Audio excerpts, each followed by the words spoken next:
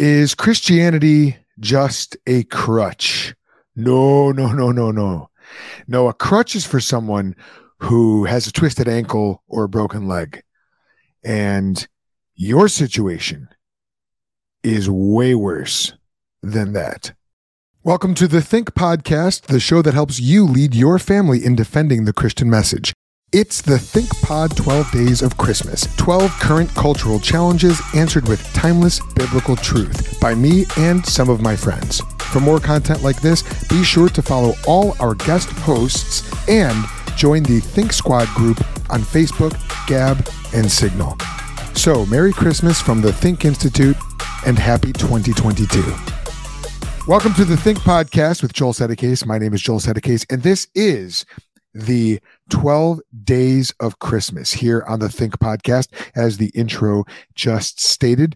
And today is day number 7, and we're going to be talking about the objection, Christianity is just a crutch. Now, this is an objection, maybe you've heard it before. I heard it, maybe for the first time, about a decade ago. And yes, I'm still salty about it. Not really, but it is something I've been thinking about over these last several years. And why is that? It's because at a certain point, this is one of those objections where you hear it and it sounds like there's something wrong with it. But what? What is wrong with the objection? What is the fatal flaw, the faulty assumption in this objection? Well, we're going to get to the bottom of that today, day number 7. And my hope is that by the time that we're done, you're going to know how to respond to someone who tells you that your Christian faith or religion in general, but in particular, your Christian faith is just a crutch. So let's go ahead and dive into it. And let's talk about this objection. Now, I first heard it from a family member who was an avowed atheist, not necessarily a consistent atheist, but then again, I repeat myself because what atheist is consistent. And this person was essentially telling me, it was a family member, essentially telling me, look, I'm glad that Christianity works for you. Wonderful. As for me, I view it as an aid, a crutch, something that I don't need, something that is unnecessary for me. But, obviously it's necessary for you. And so, hey, more power to you if you feel like you need it. But, you probably really don't. Just, be a good person. But hey, if you feel like you need it, then fine. Go ahead and indulge yourself. So as with any objection to the Christian message, we're going to approach this in 3 steps. And these are very simple steps. The first one is we dig into the unbelieving worldview and we reduce it to absurdity. We find the fatal flaw and we expose it for the fatality, the self-own that it truly is. Step number 2 is going to be, we're going to really investigate the Christian position. And we're going to see, does it hold water? Does it actually, is it true? Does it make sense of the objection? And, does it meet its own criteria? In other words, does the Christian worldview, in this case, make sense of our need of help, whether a crutch or something else, and does it provide that help? And then finally, step number 3 is we're going to present the gospel of Jesus Christ and invite our non-believing friend, coworker, family member, neighbor to repent and believe the gospel and receive Jesus Christ. So without any further yakking on my part, let's go ahead and get into it. Let's start with our reduction of the unbelieving worldview to absurdity. First of all, this objection very rarely actually points at what biblical Christianity actually is. More often than not, the kind of quote-unquote Christianity that our atheist, skeptic, non-believing, religiously other friend or family member has in mind here is some sort of moralistic, what's often been called moralistic therapeutic deism, the kind of religion that purports to make you a better person, like, hey, be a good person because the man in the sky is watching you and he will reward your virtue, but he will punish your vice. This is the kind of religion that Ben Franklin had in mind. I'm listening right now to the autobiography of Benjamin Franklin. Highly worth a listen. It's very excellent. But I'm listening to that. And for him, religion was That's what religion was. It was moralism.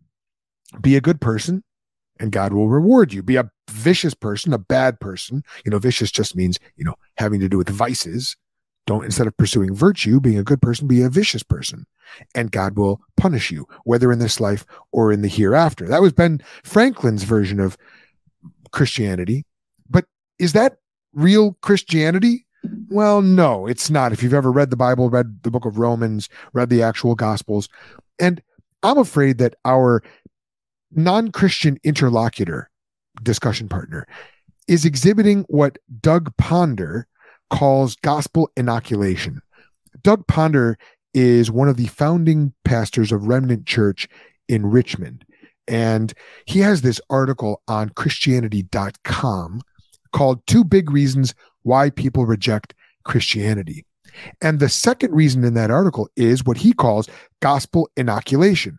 Now, an inoculation, as you probably know, is another name for a vaccine. So I figured at this point in our history, this might be a good time to use this phrase, gospel inoculation.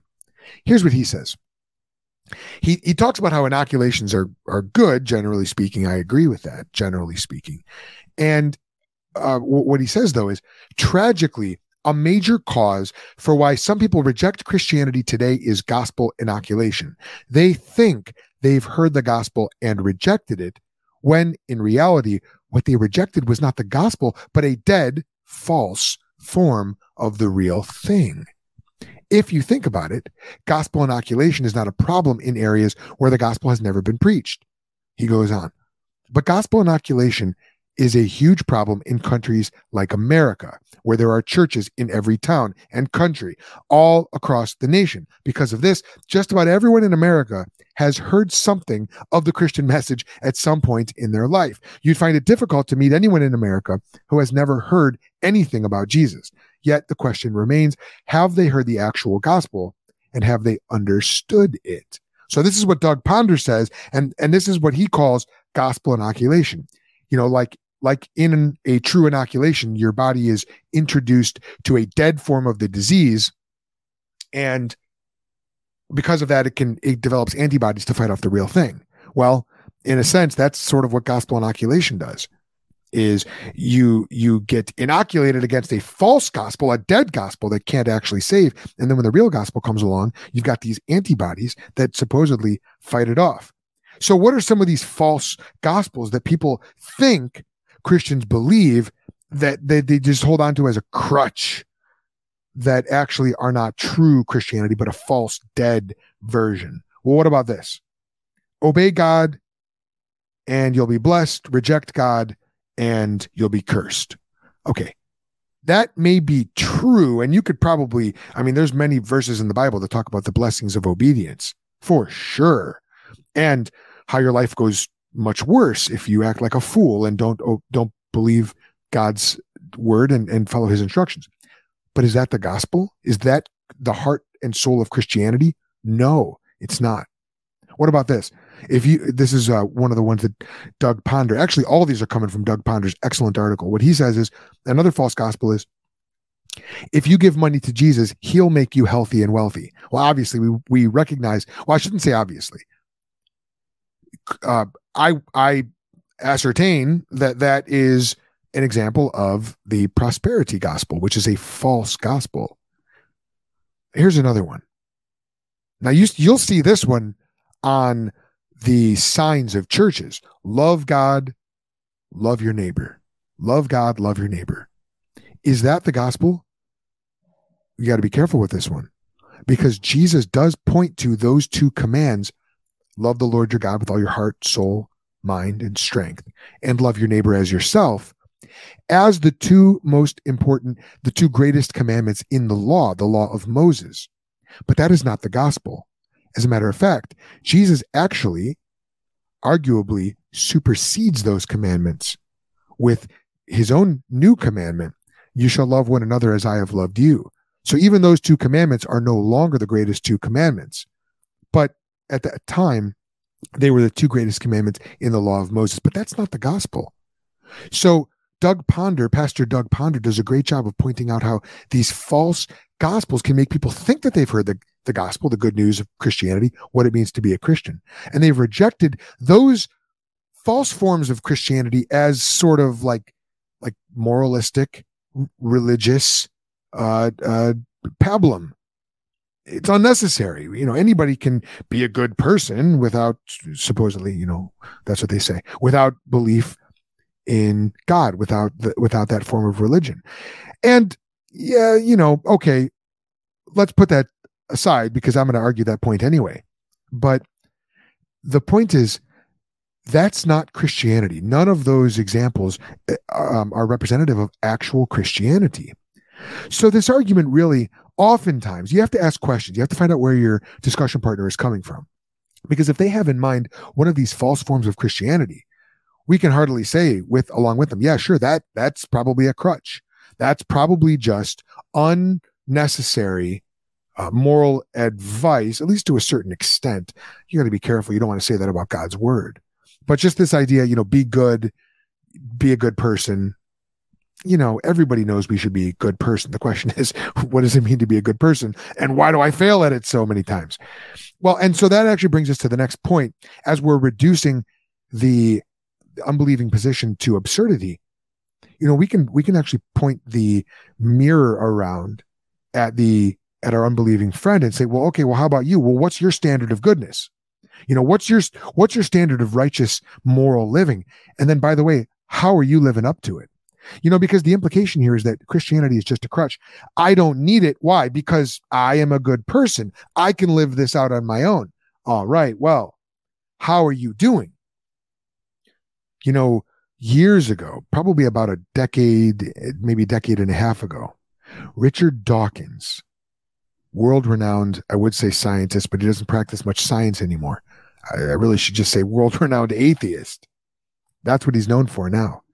He and his ilk commissioned billboards and signs in the UK and around the United States that say, "Are you good without God? Millions are."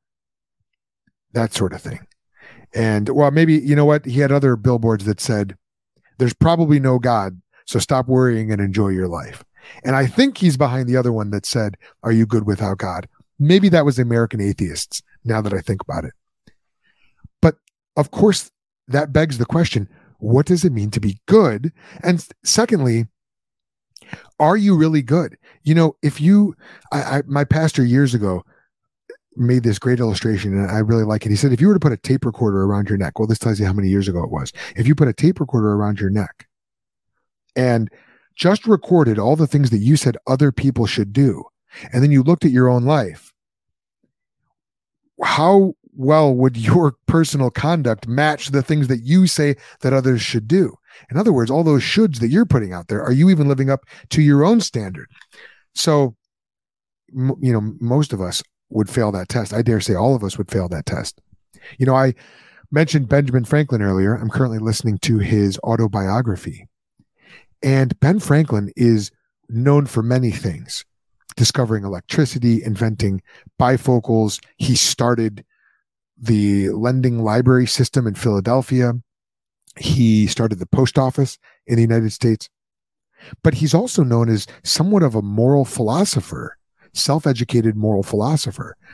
And Ben Franklin developed this system of 13 virtues that he believed were vital to living a good life. And he developed a whole system, a 13-week system of pursuing those virtues. And you know what he said? At the end of this project of pursuing these virtues, he eventually dropped the project. He did see moral improvement, but he did not attain moral perfection, which is what he was going for. In other words, he was not perfect. He could not make himself be perfect. Now, this guy had the system is fantastic. If you study the system and you follow Ben Franklin in his 13-week program, you'll probably find yourself to be a more virtuous person, at least outwardly. But Ben Franklin's system, which is really kind of the definition of a crutch, he's trying to lean on this system, it ultimately failed him. And so unbelief is not an antidote to the desire to want to be a good person. And without God, you're going to come up with some system. And the question is, how well do you obey your own system, your own crutch? Turns out we all have crutches, so to speak. But Mr. Atheist, Mr. Non-believer, Mr. Skeptic, Mr. Religious Other, how well are you living up to even your own standards, your own quote unquote crutch? Okay, so now let's look at the actual biblical truth, the biblical gospel. We've looked at some false gospels. We've kind of looked at the absurdity of trying to become a moral person based on your own efforts. But what does the Bible actually say? See, a crutch is not really a great metaphor for Christianity, because as Christians, we don't believe that our leg is broken or that we have a spiritual sprained ankle. Rather, if you look at Ephesians 2 as one example, what you'll see is that our condition is way worse than that. Here's what Ephesians 2 verses 1 through 3 say. I'm going to read from the English Standard Bible. And you were dead in the trespasses and sins in which you once walked, following the course of this world, following the prince of the power of the air, the spirit that is now at work in the sons of disobedience, among whom we all lived in the passions of our flesh, carrying out the desires of the body and the mind, and were by nature children of wrath like the rest of mankind. You know what this is saying? This isn't saying, oh, you've got a spiritual boo-boo, a spiritual broken leg. No, you were dead. You were deceased. More than that, you were walking dead. You were a spiritual zombie in the service of Satan himself. Your situation was way worse than a spiritual broken leg. If you've ever read Lord of the Rings, you were a ring wraith. You used to be a man, but you were taken over by evil. And now you're a shell of a husk of a being walking in this world like a night walker, dead to God, dead to goodness. All of your efforts to be good, the Bible says, are like filthy rags. You need more than a crutch. I need more than a crutch. What do we need? We need to be raised to life. We need regeneration. And this is exactly what the Bible says we will get. Not because of our works, but by the gift of God. Listen to Titus 3:5. He saved us, not because of works done by us in righteousness. Pause. Not because we pursued Ben Franklin's 13 virtues, virtuous as that system might be. Not by works done in righteousness. Unpause. But according to his own mercy, by the washing of regeneration and renewal of the Holy Spirit. Ephesians 2:8 says, for by grace you have been saved through faith. And this is not your own doing. It is the gift of God. You're not hobbling along on some crutch. You've been given a gift from God. You've been given new life.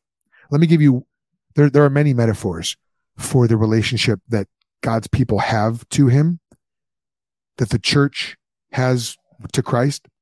One of those is like a bride to a bridegroom. Another is like slaves to a master. Another is like subjects to a king, or like warriors to a commander.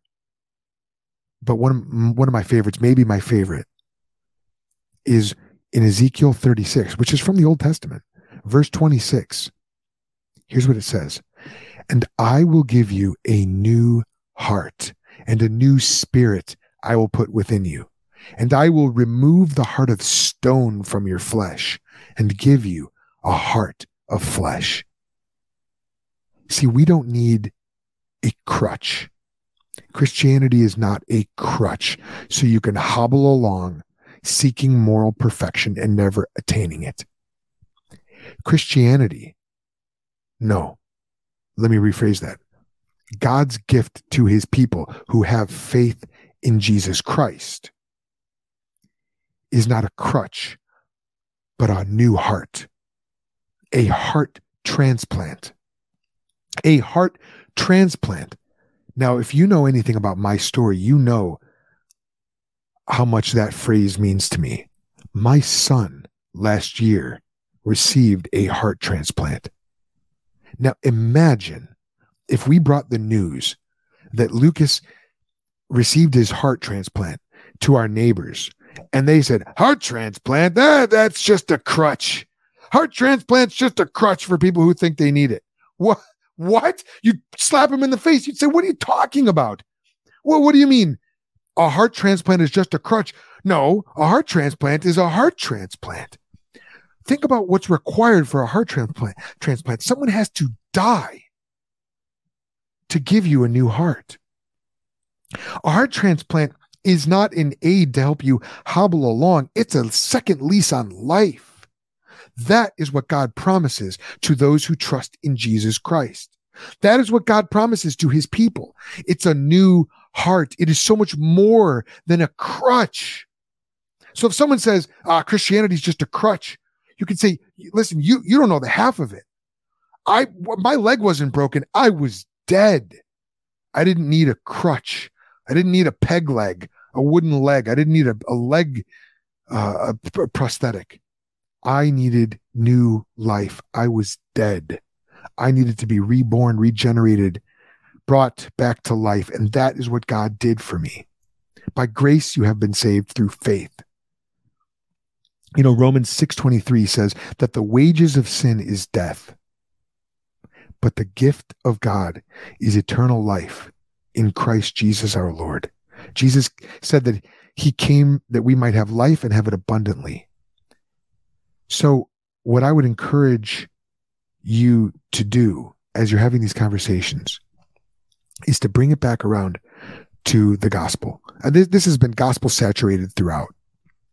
The deadness of man in sin, the need for new life. But make sure you bring it around to the truth that new life only comes through the death of God's Son. The Lord Jesus died so that you and I could be raised to life. And that is what Christianity is. It's being baptized into the death of Christ by the Holy Spirit who gives us faith. The Bible says God is Father, Son, and Holy Spirit. He gives us faith. We believe in Jesus. We believe that he died for our sins. He was buried, he rose again, and now he reigns from heaven. He's our Lord. We trust in him. We've received life from him, and we've received a total life transplant, a heart transplant. Christianity is so much more than a crutch. It's new life from the dead. Okay, that about wraps it up for this episode. The Think Podcast is a production of the Think Institute and is produced by yours truly, Joel Thedekase. The Think Institute operates under Church Movements, a ministry of Cru under the division of Cru City. To learn about how to support the Think Institute and my family tax-free, go to thethink.institute/partner. I hope you heard something helpful today. I know I did. Remember, this is not goodbye. This has just been a short stop on the journey as we learn to lead our families in defending the Christian message. And we'll see you next time. Until then, I hope it made you think.